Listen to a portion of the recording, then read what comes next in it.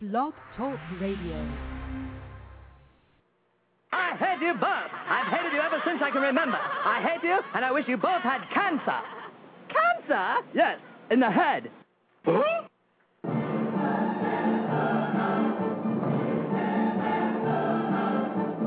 I'm as mad as hell, and I'm not going to take this anymore.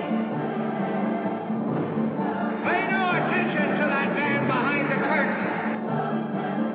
Are you telling me you built a time machine? Out of a DeLorean?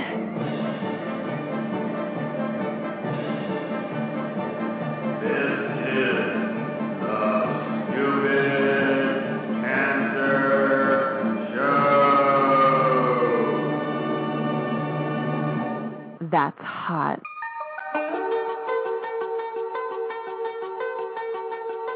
Hello there, children. Hey, kids.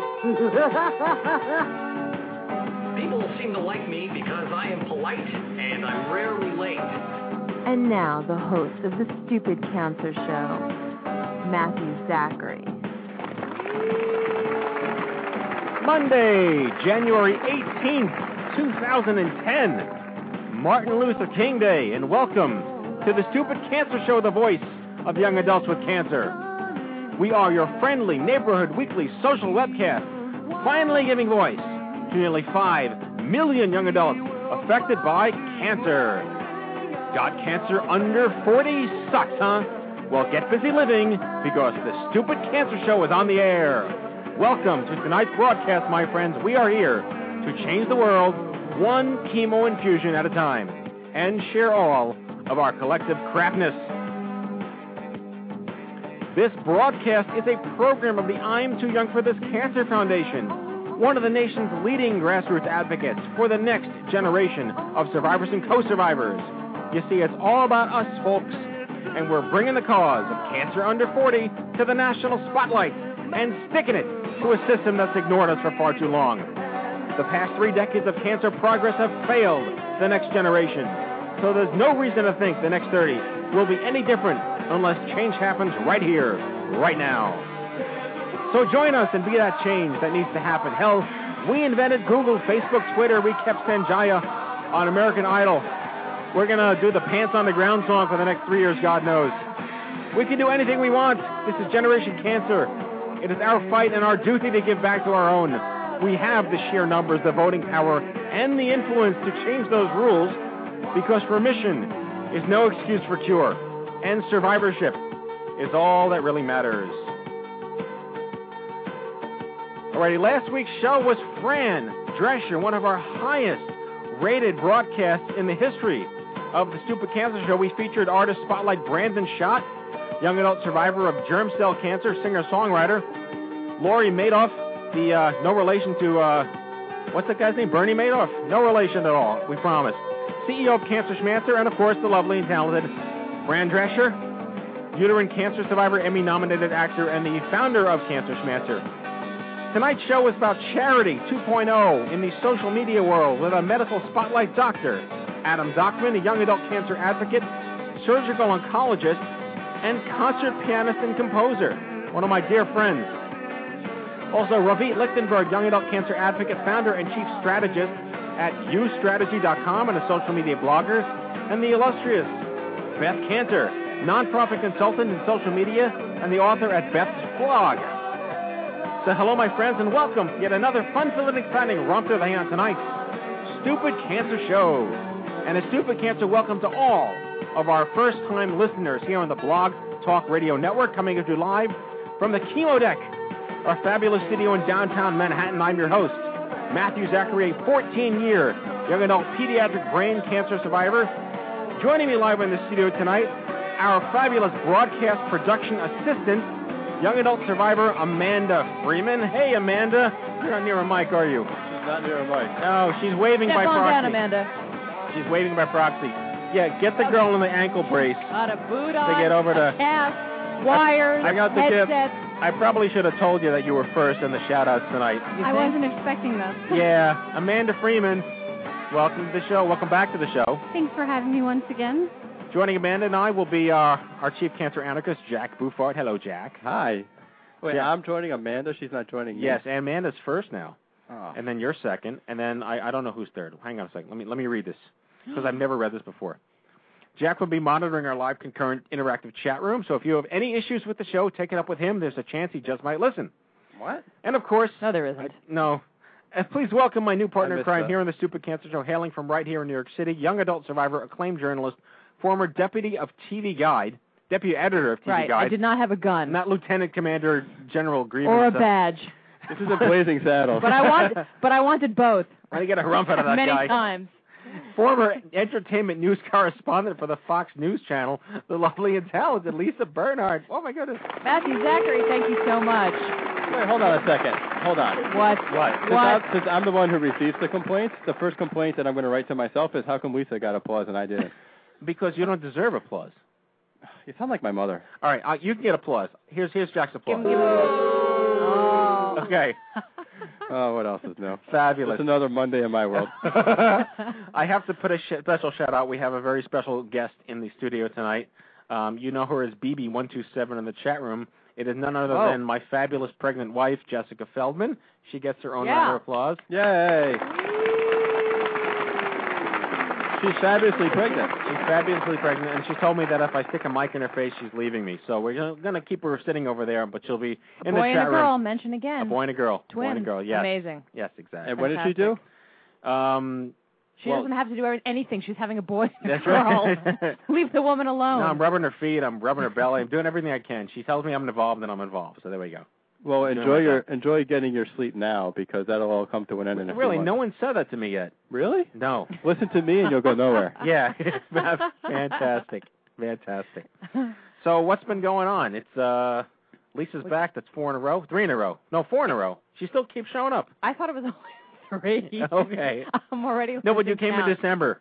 I came as a guest. Yes, that's you did. right. You that's did. right. 3 officially as co-host, and I did come once before as a guest. Wow. Feels like 300. No. Just keeps dragging on Oh and my on. God. Yeah. 3 years. No. Fantastic. This was a big, wild week. With Haiti? Well, yes. Yeah. Well, yes. Well, yes.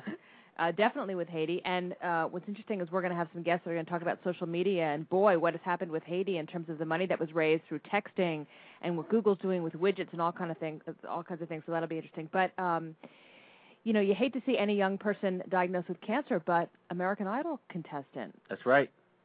Justin Williams. Matt, Jack, why put don't your chair you... in. and Jack's got a big... My head. booty in your way? Yeah, right, exactly. I got some junk. Justin Williams, adorable Yeah. guy, great voice, and he was, as Jack put it, as Jack tweeted, rocking the Stupid Cancer wristband. He was. On He Idol. was. I'm sitting in bed with my wife watching the show. Actually, I texted Jack to say that the next guy coming up on the show, they promote him in advance before the commercial. He went through cancer. I was like, Jack, check out American Idol, which you were already watching. I was watching Yeah. it. And I I said, told you I wasn't, but I was. But I'm sitting here watching the show with Jess in bed, and literally, I'm like, is he what's on his wrist? Is he wearing our wristband? Yeah. And he was totally wearing our wristband. Wild. It's fantastic. Yep. Yeah. I was like out of my gourd. It was incredible. You called me and you said you're kvelling. I was why kvelling. Why don't you explain what that means to some of the non-Yiddish listeners out there? Kvelling, Kvelling, is Yiddish for glowing with pride and joy. Nice. Oh, I've And been you were. cavelling on St. Patrick's Day many times, but no one's ever used that word with me. Exactly. And there was other sort of in celebrity news, Michael C. Hall from Yes, Dexter and also from 6 Feet Under before that, Fantastic and 6 Feet Under, both shows, and he just won a Golden Globe. He did win a Golden Globe. Yeah. Good for him. He looked Yeah. good.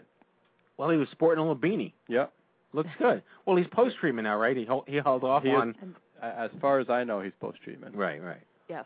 I left a comment on a blog that featured, Congratulations. Golden Globe stuff, and under his picture, a lot of people were sending him good wishes. And All right. He actually said, because it's interesting. I wondered if he came out and said that he announced right before award season in the Globes, because obviously he wanted to show up. And I wondered if he was actually tipped off that he was going to win, because a lot of times people don't show up at those award ceremonies. Right. Although they do it, a lot of people go to the Golden Globes. But if they're not going to win, it's often not a big deal. Right. Plus, if you're recovering from cancer treatment, that's the last thing you want to worry about. Well, certainly. So I wondered if he knew if he was going to win, and he made the announcement, and he looked great. And sounded great, and so Yeah. All the all the- lymphoma people look great when they just finish Yeah, I treatment. guess so. Except you. Well, that's what I meant. Everybody else. You were a train wreck, Jack. I You was. still are a train wreck. I still got junk in You were the trunk. a bald, That's- fatter train wreck back then, but That's that's okay. I'm fat with a PH. Yes, exactly. Anyway. So I can't help but think that we have an interesting topic to talk about with our listeners tonight, and I'll let Jack bring this up and get the conversation started. So for all of you out there that are listening, this is something of interest to all of you, and it basically pertains to what we talk about on the show, our banter, our relationships with our listeners, and it's just sort of the camaraderie we're trying to build out there. And we were really surprised to get this. But I'll let Jack take it over. Okay, well, we got some feedback regarding the show, and, there's a lot of listeners out there, and, a lot of us, and I say us because I'm going through a lot of the same stuff too, but, we have a lot of issues dealing with, accepting our cancer treatment and our life during treatment and our lives post-treatment and such. And, Matthew and I certainly have a lot of fun doing the show, and we love everybody in our community, but Lisa doesn't like having fun doing the show, just you and I. No. Well, I was No fun at all. I was starting off with the most interesting part of the All right. the conversation. Oh, that part. Okay. So, many people see the bond that Matthew and I have, with both heading up this organization and the fact that I do everything he tells me to do, and and the And is that the way it is around here? well, it's the way that Jess treats Matt, and then Matt passes it on to me, and then I have no one to pass it on to from there. That's right. So, You have no one to pass it on to. so I just bang my head. Thank you. I just bang my head on soda cans. But so anyway, so Matthew and I are obviously, as many people know, very good friends, and I love him like family. But that's the extent of it, Matthew. I'm sorry to disappoint you. Oh man. But people have been questioning my sexuality and my relationship Lucky with you. Yeah, and I'm flattered because I do have some man crushes and stuff. But I was actually quite surprised because I'm certainly a big proponent of gay marriage and equal rights for everybody because we're all part of the same race. That would be the human race. And, I guess the only way to say this... Excuse me, is this the very special episode of the Stupid Cancer Show? This is like when Arnold got with the rapist. Arnold and Willis were in the rapist place on Why is different everybody drugs. Am I going to start getting weepy now? Why is everybody in the chat room laughing at me? Sorry, Jack. Go ahead. You were doing great. Okay, you were really doing so great. apparently, and this is fine, but people in both the gay community and the straight community And the non-gay community. Thank you, Jack. have been questioning my sexuality. Yeah. And I think the only way I was trying to think of a diplomatic, political correct response to this, and the only thing I could think of would be to quote the great Tone Loc and say, "This is the '80s, and I'm down with the ladies." Oh, fantastic. Oh my goodness. So I don't know if anyone's been quoting Funky Cold Medina in the last 20 years, but that's it. And honestly, I was surprised because of all the I've definitely put my feelings out there regarding my respect for the gay community and the fact that everybody should be treated equally. But at the same time, I'm flattered. If anybody wants to ask me out, go right ahead. But You're an equal opportunity bad date.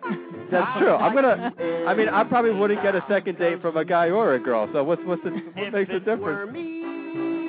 I would feel free to say that I was gay. But I'm not gay. There you go. Avenue Q. Avenue Q. Avenue Q is a great show. So, but you felt compelled to come out with that statement, though, Jack. I did because I honestly, I'm almost it's proud because of you. I feel bad because I guess some stuff I've said, whether it's like bromance comments or whatever, have been offensive, and So that's the reason why, because you think some folks have been offended or thought that you were gay or conversely homophobic. That's part of it, confused. but see, and now the other thing, and a lot of people don't know this about me, but in my professional life, I'm a massage therapist. That is true. And I can vouch for that. I do work part-time at a spa, and I'm the only male employee other than the plastic surgeon that moonlights there, every other week or so. And the women there love... You had a sitcom around that? No, seriously. This is just waiting to be on video. So good. I work at a spa in Darien, Connecticut, like I said, I'm the only male there, and the women there love to like critique me and pluck me and whatever. Pluck you. Okay. So there were many times when Like I'll just come rolling in, not having shaved, whatever, and they're just like, "Oh, Jack." They're like, "Jack, we got to fix your eyebrows. We got to do this. We got to do that." Wait a minute, you had your eyebrows done. Jack gets facials and waxings, and he has product. Seriously? You're not gay, but you're Metro, dude. I'm kind of Ryan Seacresty that way. Yeah, I'm you sorry, are. you're so gay. Well, that's okay because I wouldn't date you anyway. I noticed that though. Seriously, your eyebrows are waxed. Well, yeah. Yeah. And the other thing is, one of my friends, I got to tell you a true story. One of my friends, my friend Jenny was over at my house the other day, and she gave me a hug, she gave me a kiss or whatever, and she touched my forehead, and she said, "Wow, you have the softest forehead I've ever felt." That you would accept me too. And I was like, if I told "Well, you I did work today." Hey, guess what? I'm gay. But I'm not gay. So what else is in the news? No, but what was was that the gist of the thing? No, there's more to it, but that was, I think the gist is, and I wanted Lisa but there's to also chime in comments because you're walking into a trailer wreck here. Is that my argument is that no matter what you do, you're going to piss somebody off, right? And that there's so many heightened sensitivities out there that if your goal is to please everybody, you're basically screwed. And it has never been my goal to please everybody. My goal here is to be disruptive and to challenge people, although I do take into consideration the fact that we deal with an extremely, potentially emotionally fragile population of people that are dependent on us either as role models or as leaders or whatever it is, and they're looking up to us. And I don't want to give anyone the impression that we're here to disdain anybody or disenfranchise anybody, because as young adult survivors, we are disenfranchised, and it's enough that we're disenfranchised, let alone anything else that can be piled on top of that. So we're equal opportunity offenders, just like Family Guy. Right. But on the other hand, we also, we love our community. Yes. And, and we're dependent on it. You all listen to us. 40,000 strong now. Right. Yeah. And with that 40,000, sure, you're not going to be able to please everybody. But at the same time, I guess there were some comments that you and I have made that have been praising some people but offending others at the same time. And we certainly don't intend it to be that way. A lot of the banter that we have on the show is on the fly and off the cuff, and Lord knows I'm not funny all the time. But well, does that make me, Howard, her, Robin, and you, Beetlejuice? Yeah, I'm Beetlejuice. Oh, Howard Stern now? Yeah. Week 3, you're already saying I got to play along with the Howard Stern. You're my theme? large black friend. I'm happy to be whatever you want me to be. Okay. No, these guys have big hearts. This is fun, and we all like to laugh and have a sense of humor. And as much as we may make fun of anybody on the air, I can assure you that we make fun of each other 10 times worse. Yeah, you guys should see the abuse that goes on the hour before we go on the air. Yeah. Especially when I'm trying to eat my dinner in peace. Oh, no. No, Matt, you made an excellent point, though. It's a community that wants to laugh, although you can't always, and you don't always feel like it, and we certainly hope that no one is offended, but it's all kind of one big heart and group and all in this together. Well, now that we're all lovey-dovey. Yeah, exactly. Come here, Matt. Give me a kiss. Every moment is brought to you by Ammerman Angels. Be well, #1. Thank you, Johnny Ammerman. Matt, would you be offended if I started massaging your hands during the show? No. I would. Lisa would. I'm You'd not be offended if I was rubbing Matt's hands? Oh, no. I'm not interested in seeing that. Holy crap. All right, let's get to the... okay, maybe there's a show to... It's time for the news. Let's get to the news. I thought that was the news. Oh, my goodness. All right, let's get to the news. Hello, I'm Kent Brockman, and this is Eye on Cancer. Just the facts, ma'am.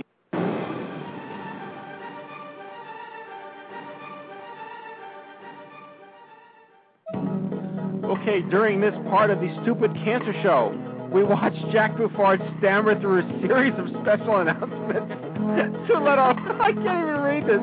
Oh, who's stammering now, P.I.? I can't even read this.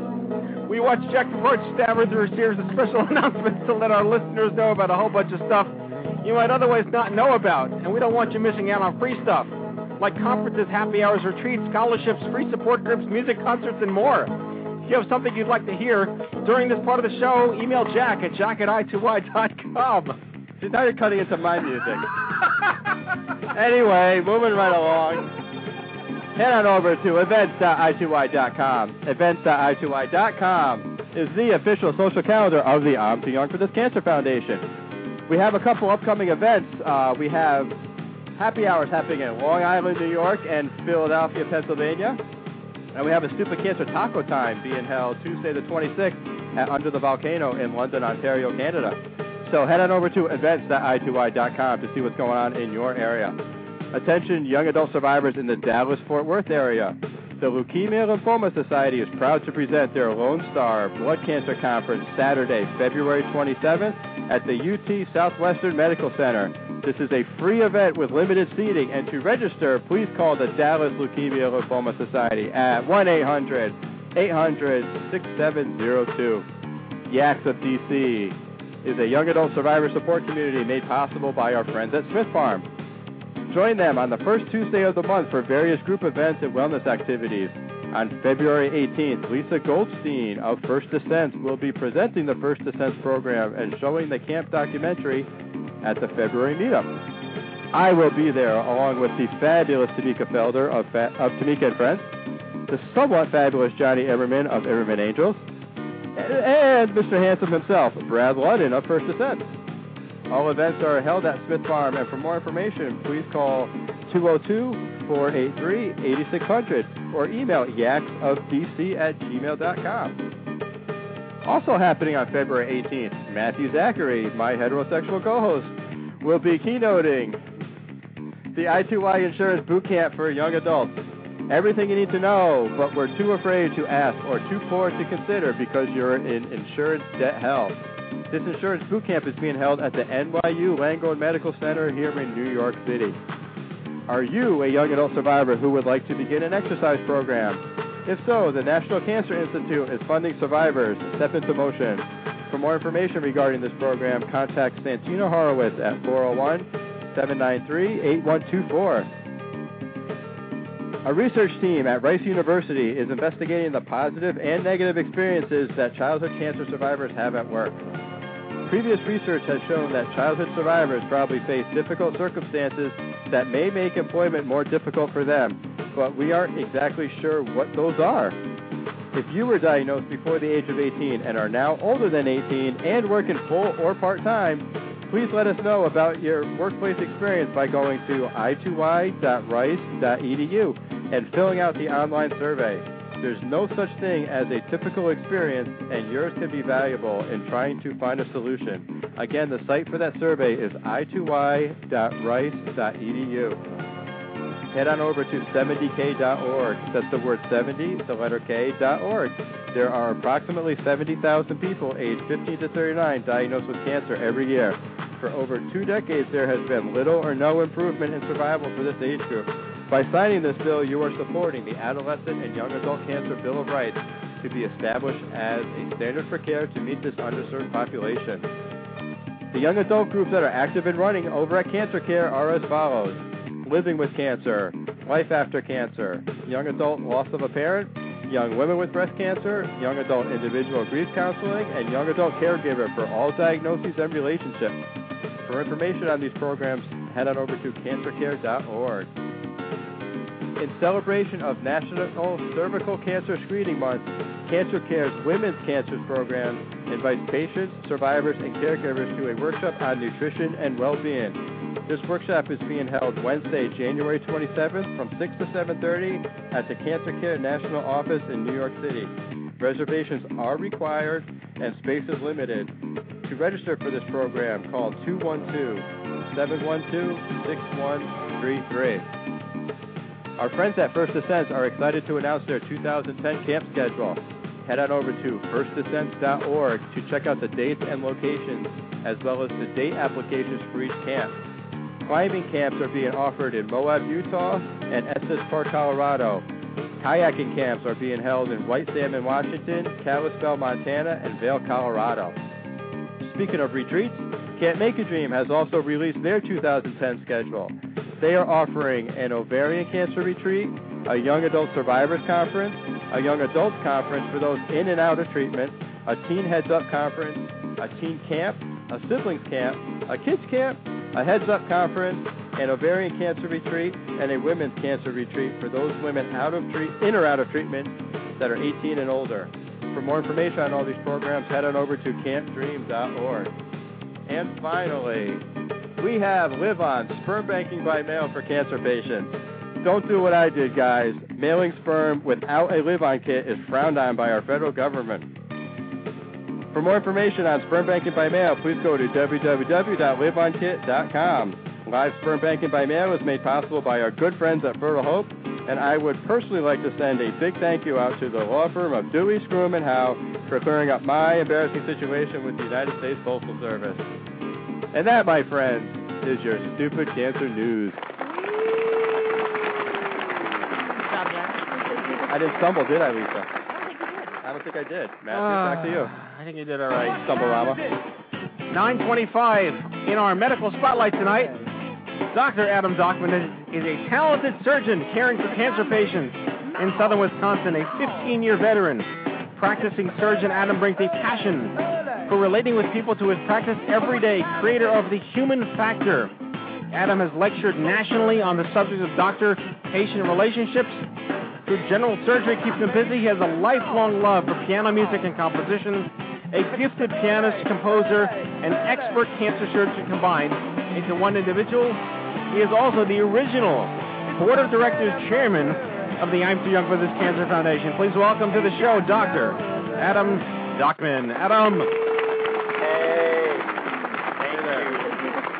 Thank you. Hello, my friend, my old friend. Hello, my friend, my old friend, too. My new friend. Lisa's new Hi, friend. Lisa. Hi, Adam. How are you? You don't have to be Jack's friend, though. I'm good, thank you. I'm having a very nice evening. Well, Great show so far. Thank you. We have the shows. You were on the show like when we first started, like in 2007, and it's grown so much, and I'm excited to have you back. Just to now that it's like professional and it works. So it's just thrilling. Don't go too far. I will push it. It was pretty lame until I got on board. Let's not push it. Exactly. Every show Jack's great. I like Jack. Yeah. Thank you. I'm a Jack fan. But for the sake of our listeners out there, I think it's really like an imperative for them to appreciate your story. You are not only a cancer surgeon that saves the lives of people every day, including some young adults. You are and I can speak for this personally, you are an incredibly talented musician, composer, pianist, performer, and wrapped into one. I think when we first met in 2001 or 2002, so long ago, we were kind of enamored with each other in a heterosexual way, just to keep in theme with where the show's going tonight. And, talk about, growing up, playing piano, becoming a doctor. That's got to be a very interesting career parallel. Well, yeah, I mean, I grew up basically in the 60s and the 70s. I'm 47 years old at this point, just for your information. I grew up during the whole women's liberation movement. My mother was very involved in it in Chicago, Illinois, and she edited a newspaper called She Magazine, and that stood for Serving Human Equality. And she was very much into the whole debate about when life began and the abortion debate. And all I knew when I was a youngster was that in my house, everybody would talk about when life began outside of the house, but in my house, life began only after I graduated from medical school. So that was pretty much just the way it was going to be. I grew up with a lot of musical training, but I just had a very strong direction that I'd always be a doctor. And I always dreamt of being a surgeon, even as a youngster, and that's what I became. But along the way, I took lots of piano lessons and wanted to be a rock musician, much like you, Matthew. Billy Joel is one of my heroes, as I know he's one of your heroes, and you're one of my heroes now. I'm an Elton John guy myself. Is that Jack? I grew up with Elton John, and Elton John came before Billy Joel, I have to say. He did. I was huge Elton. My first concert was Elton John, 1976, with Kiki D. Wow. Oh my goodness. I was Kiki D. so nervous. I was so nervous. It was going to be my first concert. I was 13 years old, and my sisters were taking me to the Chicago Stadium. I was so nervous. I didn't know how to act at a concert. You know? And then you saw how people acted at concerts, and you weren't so nervous anymore. Well, that'll certainly throw you into the fire. Yeah. So, but Adam, had there been cancer in your family? Had you been around that as a child? Yes. At 8 years old, my dear, close mother, my mother's mother, she was diagnosed with Hodgkin's lymphoma. And it was only a couple of years later that she passed away, 1970. And we were very close. And so from a young age, I was very interested in finding the cure for cancer. And would go to the library and read the encyclopedias and look up medical things. At age 8, 9, 10 years old, I was writing little notes on napkins about how I was going to cure cancer. That's awesome. Right. The funny thing is, I realized in the last year that I have really done exactly what I wanted to do. That's enviable, but you have to take I that into have consideration. And it's come to me in a package that I didn't expect. The package is, believe it or not, it ain't that glamorous. It's colonoscopies. I do about 400 or 500 colonoscopies a year, and I probably stop 100 cancers a year. Amazing. It's hard to say how many Awesome. cancers I'm stopping, but ultimately, when I look back, I think to myself, hey, a pound of an ounce of prevention is better than a pound of cure, and so I'm part of the army that's curing colon cancer by just preventing it from happening in the first place. That's fantastic. So. And tell us more about your music, too, because I'm looking at this on your website here, the Player Piano Mouse, which looks like a... Well, that's not my music website, but thanks for bringing up the Player Piano Mouse. It's the a Player book. Piano Mouse is a book. Yeah. It's a book that was published in 2008. It's a great book. And it's a kid's book. But about music, obviously, because it's about a mouse named Melody who has a passion for music, but she's too little to play the piano, even though that's her favorite instrument. And she lives during the time of Scott Joplin back in the late 1890s. Sure. And she learns how to chew holes in player piano rolls, and she learns how to compose music on player piano rolls, and so she becomes a famous composer by chewing holes in paper player piano rolls. I thought it was brilliant when you told it to me. That's a great story. Mice chew the holes in Swiss cheese, and in the book it tells the tale of how Melody's family members are all famous for chewing holes in something that became a famous invention. So yes, that's the Player Piano Mouse. My website, adamdockman.com, has quite a few of my original recordings, and you can listen to that stuff for free online. Well, actually, I wanted to listen to Bonfiglio, which is, as you know, my all-time favorite piece that you've written, and I've taken a lot of inspiration from. This is from Echoes in the Canyon?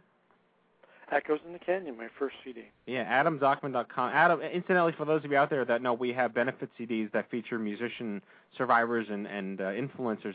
Adam is on Volume 1 of the I'm Too Young for the CD with this very song. So you can visit music.i2y.com to look at what we have out there as far as music goes. But I just was so excited to be able to finally play this for our listeners out there. It's a beautiful piece. And, Jack, no comments from the Peanut Gallery. So here we go.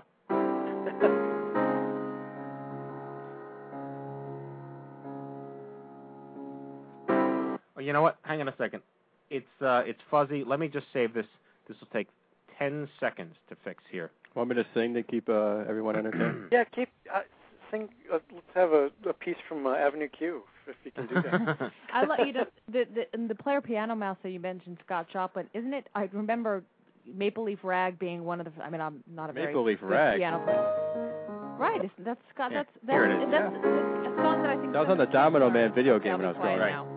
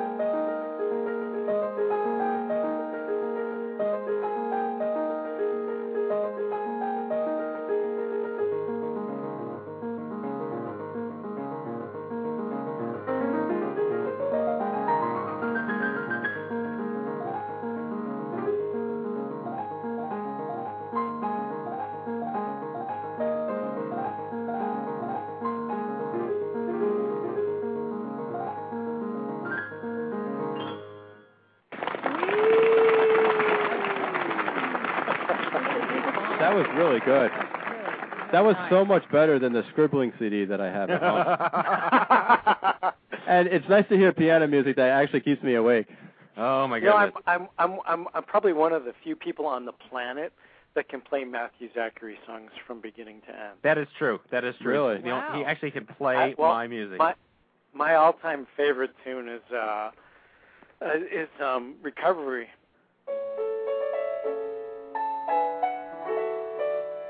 There you go. Yeah, in fact, nice. I love Recovery because it's better than Ambient. I didn't write a song named Ambient. Hey, wait a minute. You guys are a riot. Well, Adam, we have to close, but I want to. It's just such a. I got to come out to Wisconsin. Actually, I can't because Jessica will leave me. I have to stay in New York. You should come out to New York and come visit us. I'll be there. I'll Gotta be come there. to the Brit. I'm writing a new musical. The who? Is that I'm writing a musical, and when I'm out in New York, I'm gonna shop it around. We'll hook up. Fantastic. Thank you for being on the show. Good luck. I'll catch up with you on the weekend. All right. Have a great rest of your show. Take Adam care. Docklin, Thanks for coming on. Thank you. Adam Docklin, the man. He is stunningly fabulous. He is. Stunningly What fabulous. great, beautiful music. Oh, it's just fantastic. And what a gift he has that he can, save people from cancer with these colonoscopies. It's just fantastic. I'm tired of running up against these really talented people on the show, I'll tell you that. These I people can talk who are less. All right. Our next guest is Ravit Lichtenberg. Works with businesses and individuals on social media, customer experience, product development, and branding strategies in the new digital economy. With 15 years of experience and academic training in psychology and business, and having tasted the startup world and the corporate world, she started U Strategy. For the past year, Ravit has become a sought-after author and international speaker in the areas of social media branding and online trends. She recently launched an initiative focusing on providing women in business with personal tools for success, someone who is a huge fan of ours that I only just met very recently that I'm thrilled to have on the show. Please welcome Ravit Lichtenstein. Hello, Ravit. Hello, Ravit. Hello, Ravit. We all like saying your name. Are you there? I am here. Fantastic. How are you doing out there in San Francisco? I am doing great. Thank you. And thank you for pronouncing my name so beautifully. I'm a Hebe. I got to do it right. Although, do my people a disservice? Am I allowed to call you that? What's that? No, I was talking about. It's been a lot about that tonight. You're not allowed to call me a Spelling. Hebe, Jack. Yeah. Yeah. So, can I call you a sheep? I'm not even going to answer There's that. a guest on the show. Let's pay attention. Yes, let's yeah, that's the whole point of the show, the guests. So I was incredibly excited to get acquainted with you because you wrote a blog about us, and it was a phenomenal piece that we spread all around the world. And can you tell us what that blog was? Sure. And Matthew, thank you so much. I'm loving it being on your show. I'm honored to kind of be part of the family, and I've enjoyed our conversations. And it is just a recent thing, but love goes around. What can I say? Yes, it does. It does. So the blog was 10 Ways Social Media Will Change in 2010. It was basically sort of 10 trends to pay attention to for people who are into social media. And you guys were brought up by a colleague and now a friend that I interviewed, Jennifer Benz of Benz Communications. I believe you're going to have her on the show next week. Yes, and she was actually supposed to come to the office tonight, but her dinner plans ran late, and we're going to try to hook up tomorrow while she's in town. Yeah, so she's fabulous. And she said, when you're talking about all this sort of what's going on and content and ownership and when we think about kind of nonprofits and so on, look at this kind of Cancer Foundation. They're doing some great stuff. And I went and checked you guys out, and from there it was basically we're hitched. So that was fantastic to see that and to explore sort of what you guys are doing through these social media trends. And you guys are phenomenal at using social media. Well, thank you. We try. Yes. Tell us a little bit more, Rafid. Can you go into some of the things that you've written about in terms of where we'll be in, say, a year, 2 years, 5 years from now in terms of social media? Sure. So I can go into it. I'll also tell you that people who want to read more about this can go to Read Write Web and key in 10 Ways Social Media Will Change in 2010 or to my blog, ravitlichtenberg.com. And there's kind of the breakdown of the 10 trends. But in general, what we're looking at is sort of a shift. So social media has crossed over to the mainstream. We sort of know that. We know that companies have presence on social media. Go see Visa, Starbucks, Best Buy. They're kind of examples of companies who are known for that, and even smaller and sort of more dinosaur-like companies. So that has happened. And what we're going to see now is movement from needing to jump on that bandwagon to actually using it and using social media to create action. And action, I think, is something that's super important to kind of what we're talking about, which is mobilization of crowds and finding new ways to connect people who otherwise would not have a way to connect and learn, compare notes, and drive a solution out of that. So in a way, democratization of content, democratization of media, and wider access.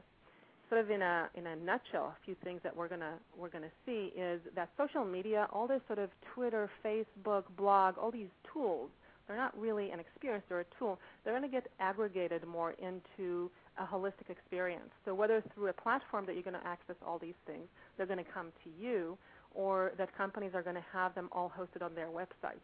That's one thing that we're going to see. One of the fantastic things about this is that when you search for a key term, let's say colonoscopy, you're going to get the results from Twitter, from Facebook, from blogs, from online, all in one place, and you're going to be able to filter through that. Now, if you take that to the next level, people who are looking for specific information about experimental medications, about research, about specific diseases are going to have much better access to that information all aggregated in one place. So the business intelligence of social media, the business intelligence of sort of crowd spoken language, all that is going to come to us much better, much faster. What that's going to lead to is the ability of people who otherwise did not have any ability to do something, to take action, to take that action. So if in the past some information and ability to change things was in the hands of those with the power, large companies, large corporations, government, that is cascading down to the hands of the people now.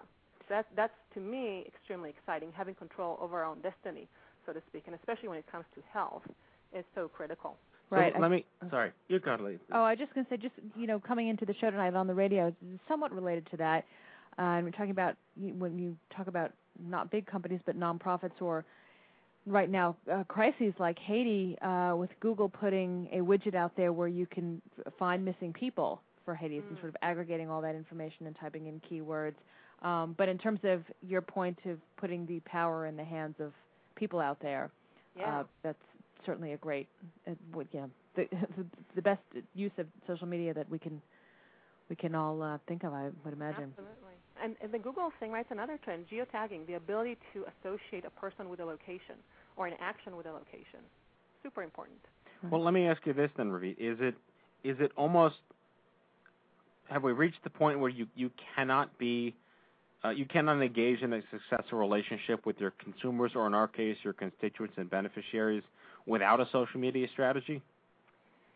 That's a really good question. So that kind of brings us back to what is social media. And social media is basically tools, right? It's basically channels. And it so happens that with Web 2.0, the way that people, consumers, customers, constituents, interact with others right now is increasingly on social media.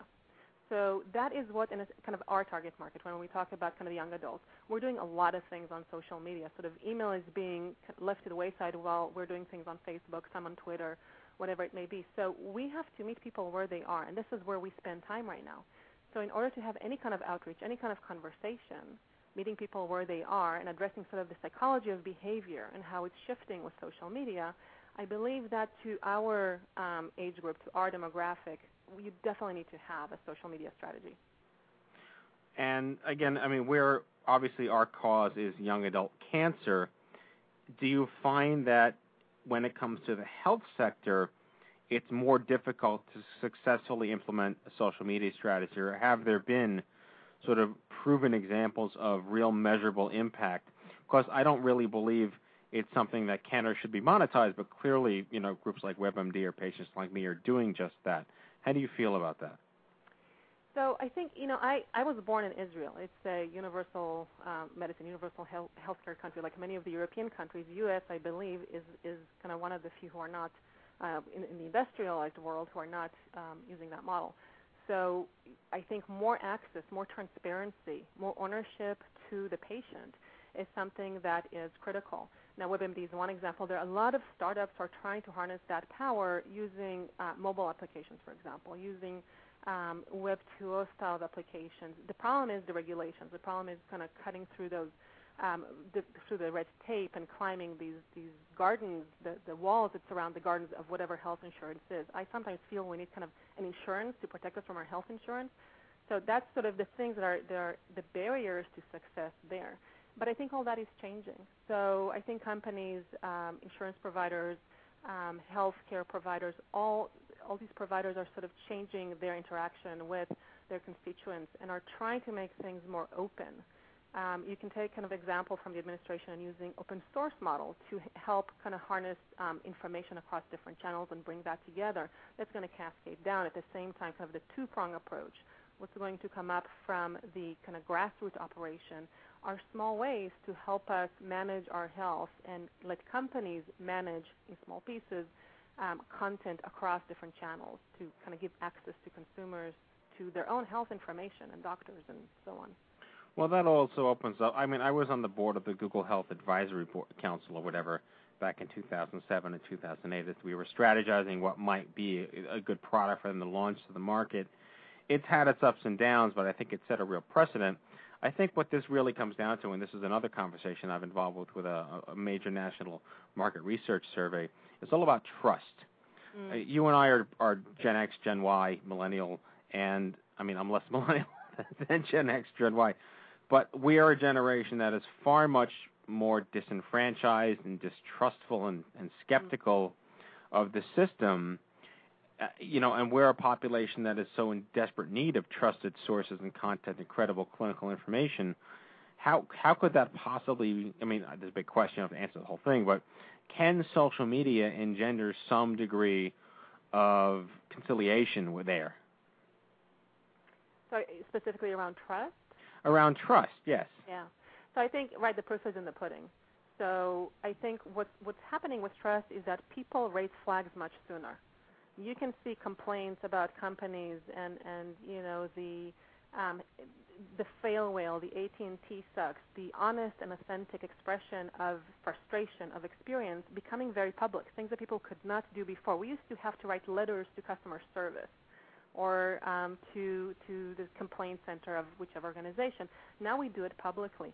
I believe that as we see companies taking action on that, our trust will grow not so much in the company, but in our own ability to impact, to have an impact, to influence change. And with that trust, companies will change the way they engage with us as consumers, as constituents, and trust will then grow. Probably, it'll be a different experience to the next generation, right? To the those who are growing up with computers and social media kind of in their laps. Right.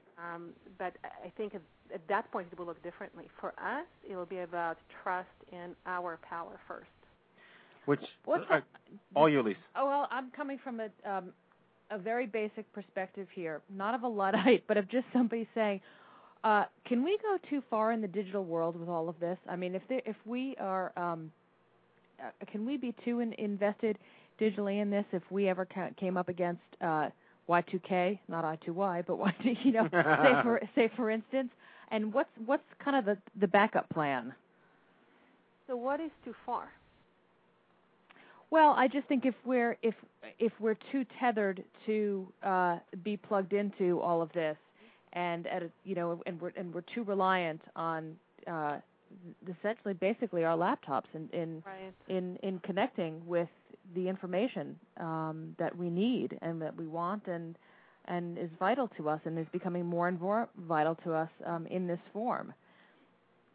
Yeah, I think something will need to change in that relevant information is the one that will be delivered to us. So right now there's a lot of just tons of content out there. A lot of it has nothing to do with what we're looking for, or it's not trustworthy, or it's just people kind of speaking. But there's going to be a way to filter through that and give us really what we're looking for, what can be meaningful to us.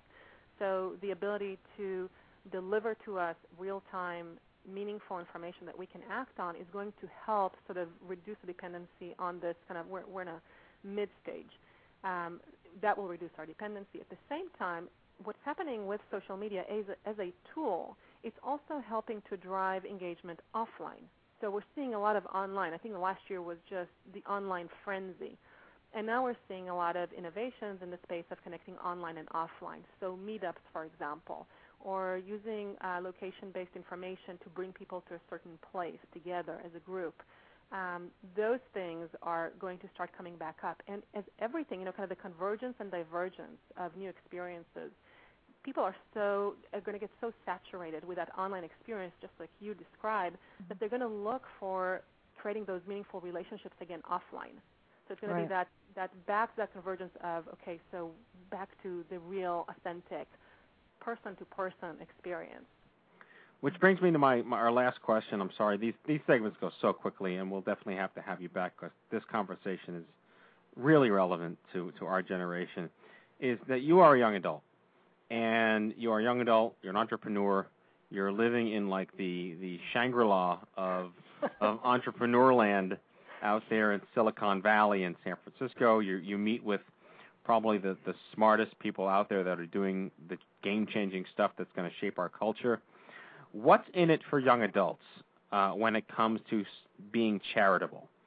There is a recent study that I read that our generation, even though it has less disposable income from our parents, is disproportionately less charitable unless it is a sort of a slacktivist one-click solution, like this texting to Haiti thing. Raise so much money because all you do is you do something from your couch. These couch potato slacktivists is the term I think I've heard.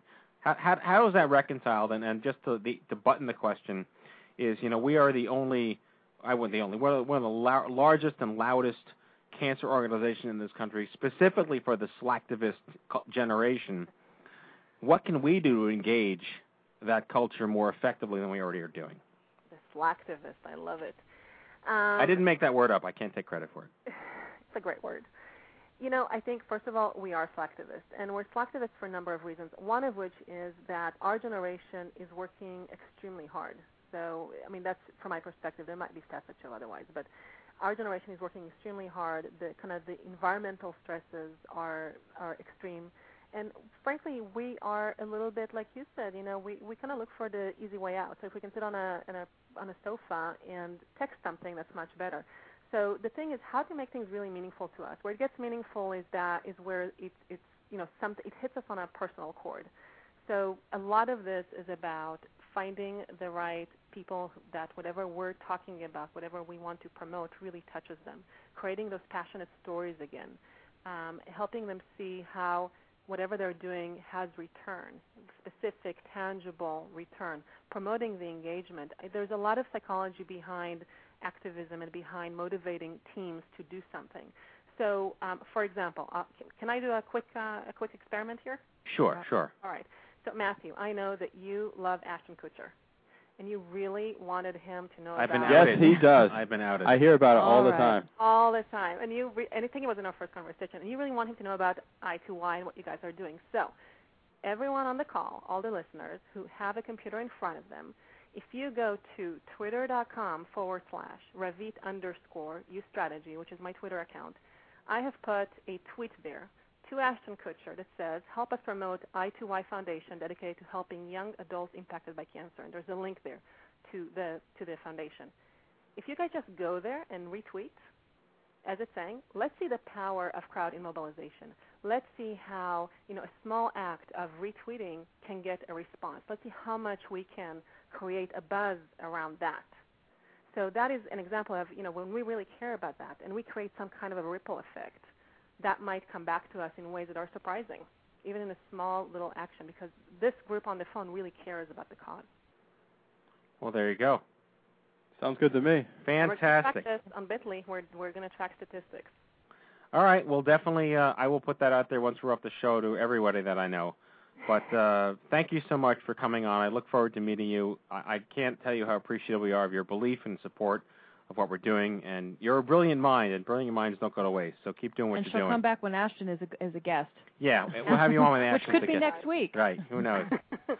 Thank you so much. This has been a pleasure. All right, Ravit, you take care of yourself. Ravit Lichtenberg, everybody. Thanks a lot.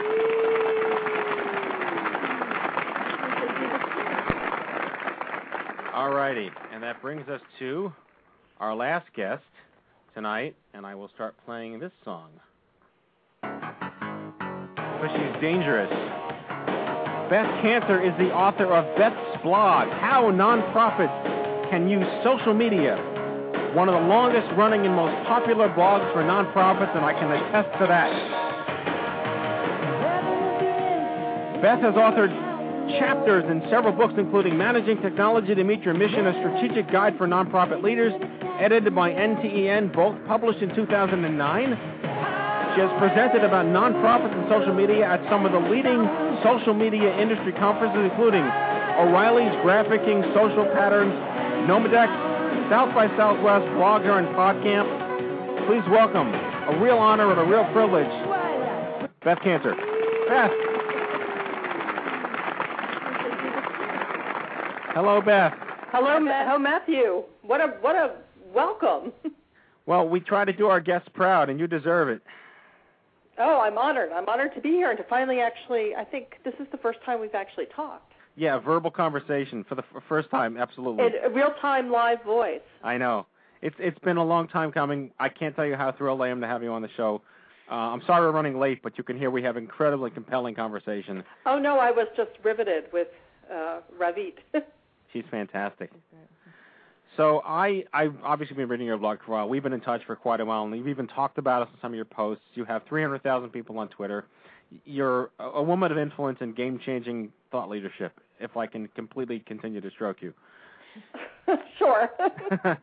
I'm really curious to hear your story as to how you got into this, what compelled you to get into this, and how you've gotten such a response from really absorbing these trends and how to spit that back out with value. That's a great question. You know, my background is the same as yours. I was a music student. Get out of here.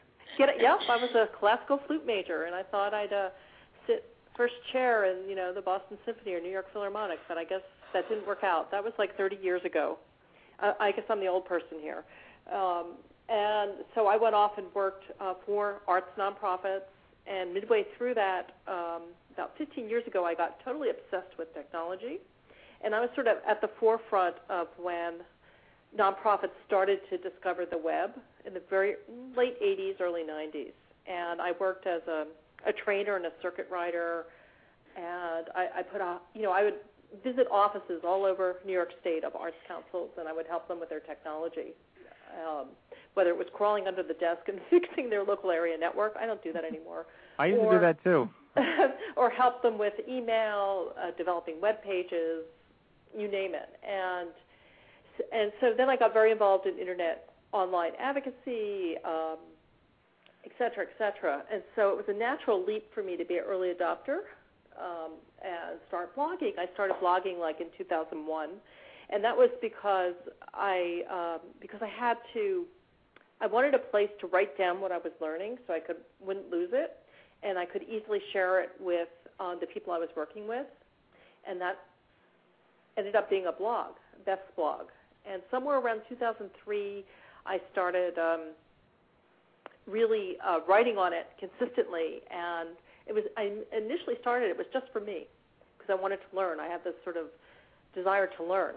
I also started another blog at the time called Cambodia for Kids, and the reason I did that is I have two wonderful children who are adopted from Cambodia, and I started writing that blog because I wanted to learn about Cambodian culture.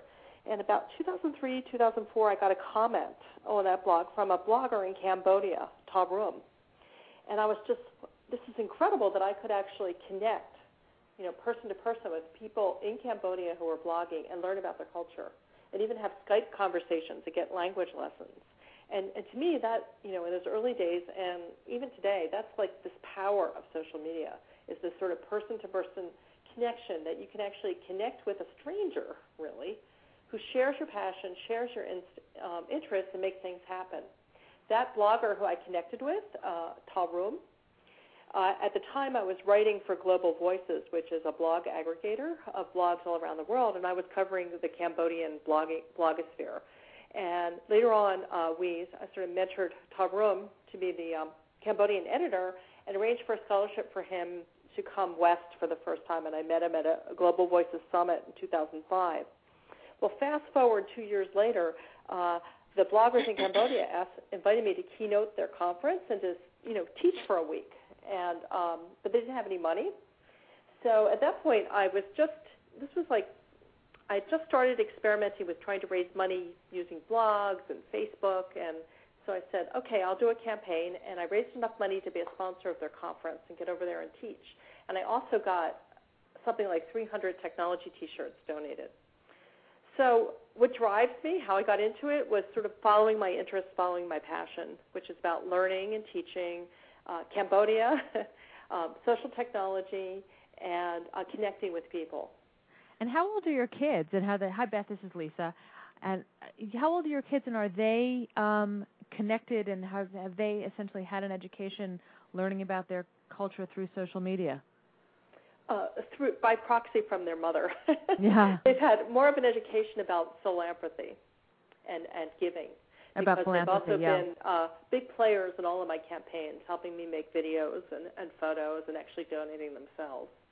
And also learning a little bit about their culture. I remember when my daughter lost her first tooth, and we got on Skype, and that was another friend who told me, I said, what do you do in Cambodia when a kid loses a tooth? And he said, oh, well, if it's a lower tooth, we throw it on the roof so the tooth will grow up, and if it's I'm going to mess this up. If it's a upper tooth, we throw it under the bed so the tooth will grow down. And he gave me he taught us the Cambodian word for tooth, and I made a little video around it, kind of the tooth fairy around the world. That's pretty awesome. Sure. So to what do you attribute your 300,000 Twitter followers? And I say that with a degree of salt, knowing that like 90% of the content on Twitter is produced by like 10% of the people.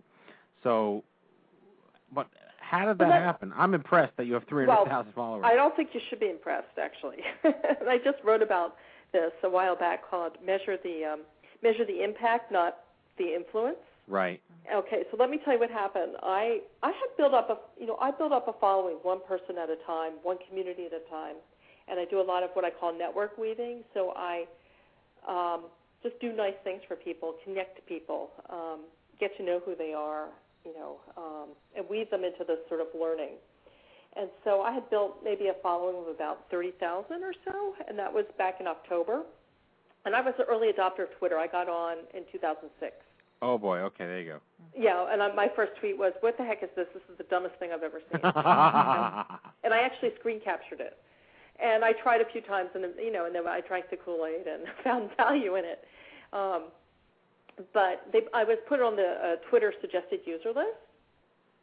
And I remember I was just about to fly off to someplace, and I noticed all of a sudden my followers doubled, and I just thought, oh, well, Twitter's broken. Something weird's happening. And then it kept on happening, and then I found out kind of by accident, oh, I'm on the Twitter suggested user list. Oh, that's how that happened. Got it. Yeah, but what I've noticed is that because they have the numbers, you're getting people who are just getting onto Twitter. They may not know who I am and what I'm about, and they just subscribe to everybody. Right. So to me, what's really valuable is to have a passionate and connected and spirited followers group. And if that's 100 people, that's probably worth more than 100,000 people who don't really care.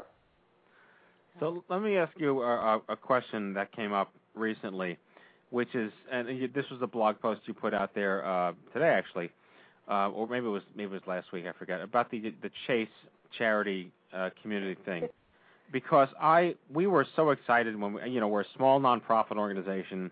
We were very excited to be in a micro competitive space with the possibility of getting some money, which might amount to maybe 10% of our budget, which would be fantastic. Really be a meaningful impact, and along with lots of other smaller organizations. And once we saw that groups like, the National Autism Association, the American Cancer Society, Komen, made this list, like, what's the point of there being some social, corporate responsibility thing going on there when it doesn't have any impact on top of the colossal failure that it's already been? What does that do for trust for my generation in thinking we can actually help and make a difference? I I'm just going to start laughing. I'm sorry. We might want to explain the colossal failure because I don't know that there's folks out there that. Well, I wouldn't necessarily characterize it as a colossal failure. Let me back up. The Chase Giving program, there's been a series of online contests, and I think the early implementation was the Case Foundation. Yeah. America's Giving Challenge, and I actually came in first place for global causes, kind of working my butt off for a Cambodian charity to get donations. And I actually had a whole team of people, and I worked like 6 weeks straight, going nuts. But that was also when there were fewer larger organizations adopting. It was still in the early phases, so it was kind of early adopter advantage. And I'd also had really built up a network of people that knew about the charity I was raising money for, why I cared, all the stories, etc. So there's been a series of these different contests, and one of the most recent in 2009 was from Chase Bank, and they decided they were going to give away $5 million, and they were going to do it in 2 phases. The first phase would be that any charity could enter from a particular database that they had put up, 500,000 charities with budgets under $10 million, and they had to get out the vote, and the 100 or so charities that would get the most votes would raise $25,000 and be eligible for phase 2, where the 100 organizations would compete for a top prize of $1 million, and then the next 5 highest vote getters would get $100,000. This is basically the ones that got the most votes. It was a popularity contest. So in phase 1, a couple of things happened, and it was right before the holidays, so it didn't really escalate. They decided to disqualify a couple of the groups because they, quote, weren't in line with their corporate giving philosophy. Right. And they actually said that in the rules. If you read the fine print, they said they could choose to disqualify any organization whatsoever for any reason. Along with other. Fantastic. Yeah, any other lawyerly disclaimers. And the groups that they disqualified were the marijuana groups, the pot groups, right? The legal, the Students for Responsible Drug Policy. Yeah. And so those students got really angry because they felt like they got cheated out of the $25,000, and they started a protest, and there was sort of an angry mob scene, and there was no, I don't think, any official response from Chase on why they disqualified them, anything. There was also an uproar. So there were a lot of blog posts. There was an article in the New York Times. And the other major complaint lodged against them was in these types of contests, there's a leaderboard which shows who's in real time, showing who's at the top. And that is really important because that helps people mobilize their supporters. What they were doing in phase 1 was in order to see where you were compared to others, you had to go check all the other people. And in fact, there was a couple of volunteers who were gathering all that and putting it into a spreadsheet.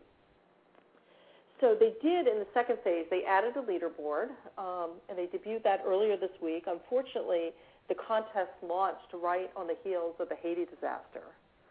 So I know on their Facebook fan page there were a lot of people saying, "Vote for Haiti, vote for Haiti." Give the money to Haiti. And as a matter of fact, Chase actually was quite generous and donated something like $1 million to Haiti. And so now this sort of the 100 are now competing, and they have until the end of the week. And what I've been noticing, I wrote a piece this morning just looking at who was at the top and who was at the bottom, and it looks like 2 of the organizations with larger budgets and with huge fan page numbers are kind of at the top. Right, and which goes back to this whole thing that we're talking about today, which is trust and fairness and equity within sort of the social responsibility market, and how nonprofits really aren't treated equally, yet the corporations may not appreciate or understand this, and they're just in it to make themselves look good. Well, if go look at the Pepsi contest. Now, Pepsi has also launched a huge contest. Right, $30 million or something? Yeah, $20 million, and it's sort of a contest every month, a Vote For Me contest, but they've done different divisions. I was really quite impressed with it because they have like a division for small organizations, medium-sized organizations, and large organizations. And you choose and of course the money's scaled based on how you enter, but it's not everybody in one place. It's much smarter. I actually entered. Yeah, so I thought they had a really thoughtful approach. I have a question. Is it fair that, like nonprofits such as ACS and Coleman that have over $1 billion hard cash in the bank be in the running for, $100,000 prize that, other struggling nonprofits would be happy to take, or in order to succeed and survive without, folding in this economy, they would need that money. Like, is it fair that these bigger ones are in the running? Well, that's all, I guess there's certain things we can't control, right?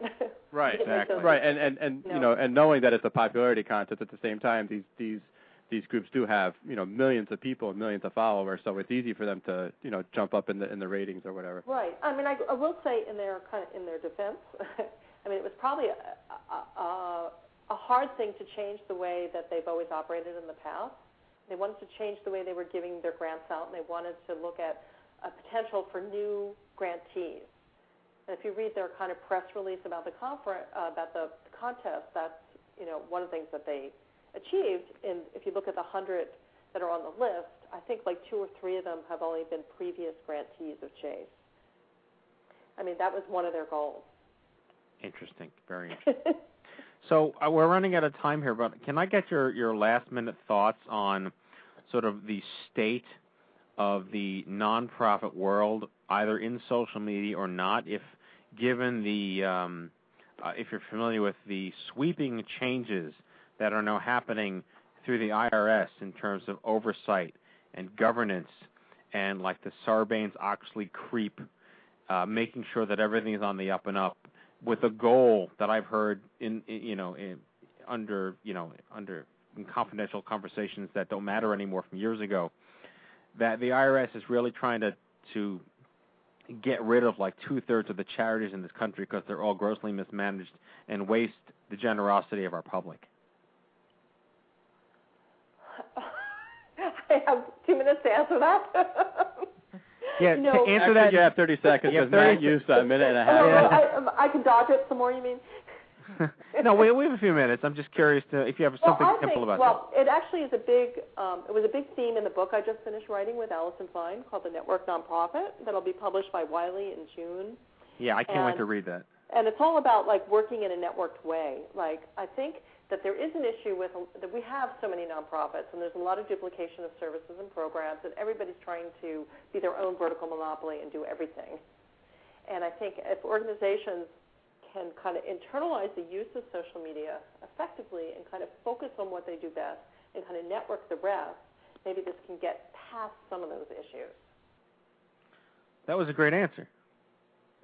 I can't wait to still be here in 5 years and see 2/3 of the charities gone. That'd be fantastic. Well, you could also, the other big issue in nonprofit land, and it gets back to some of your earlier questions talking with Ravit about strategy. Nonprofits, or many of them, are slow to adopt. Yes. While we are tipping the tuna in it, and there's more out there than there were in 2006, 2007, there's still quite a few that are very content to still do business as usual and aren't really engaging on social networks. And I think down the road, if they don't, they're going to be playing catch up. Yep. A hard game of catch up. And a lot of them call me and say we don't know what to do, and I was like, good luck with that, because you can't teach people about something that they don't understand as a utility. It's not a people view social media as like a solution. And it's not a solution, it's a tool, it's a utility. It's part of a portfolio of strategy. And right, and a lot of nonprofits are looking at it as with a high degree of skepticism. Right, what's the value here? We don't need to bother with this. It's just, it'll go away. Can I toss in one last, just apropos of that, real quick? Absolutely. This is a similar question that we asked Ravit. The picture of the changing landscape of social media, what does it look like to you 1, 2, 5 years from now? I mean, people still talk about, Twitter won't last. Twitter's a fake. What's here? What's going to stay? Is it all going to blend? What do you see it looking like a couple years down the road? Well, I hope that once the tools become technically boring, then it becomes socially interesting.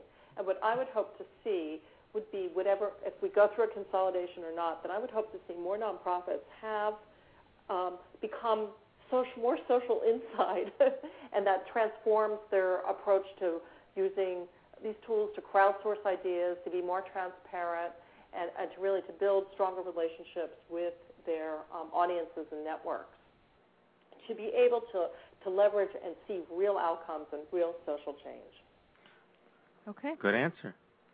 Thank you, Beth. So much, Thank Beth. you so much. Thanks a lot. Okay, well, thank you. Take care. All right, you take care of yourself, and good luck with everything. Safe travels when you go back to Cambodia. Well, great. Thanks so much.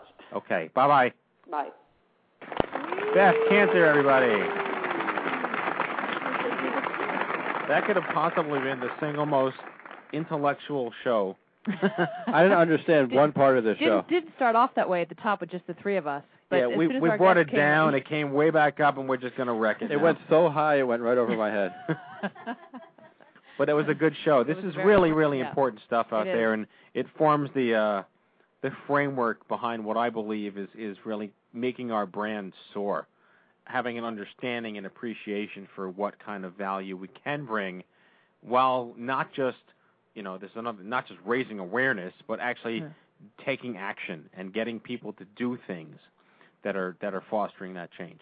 Doing things is good. Doing things is Doing very good things. It's good. Doing good things is very Right. good. Well, with that said, I guess that's the end of our show. And now it's time for our closing sequence. Prepare to activate. I hear there's rumors on the internets. You ever seen a grown man naked? And so, to all of you, a fond farewell. Hooray, I'm helping. You are a meathead. Oh, Magoo, you've done it again. That was so terrible, I think you gave me cancer. All right, folks, that's tonight's show. I hope you had as much fun as we did poking a stick at Stupid Cancer. I'd love to thank our guests, Adam Dockman, Ravid Lichtenberg, Beth Cancer, in our studio here, Amanda Freeman, and my wife, Jess Feldman. Next week's show, January 25th, Young Adults Unite with the Live Strong Young Adult Alliance. In our Survivor Spotlight, Allison Ward, young adult survivor of ovarian cancer, champion blogger, friend of the family. Kelly Craddock, director of the director of the Live Strong Young Adult Alliance, young adult cancer advocate. And Andy Miller, executive vice president of mission for the Lance Armstrong Foundation. Big show, folks. Come back next week if you missed any of our previous shows. Check out the archives at stupidcancershow.com or subscribe to our podcast at itunes.i2y.com. Remember, if it's not stupid, it's not cancer. We'll see you all back here next week live from the chemo deck. Jack Buffard, Amanda Freeman, Lisa Bernhardt, Captain Stubing, and I wish you all a great week. Good night, everybody. Who should we say goodnight to? Or go to bed? Jason Blatt. Go to bed, Jason. Fokker out.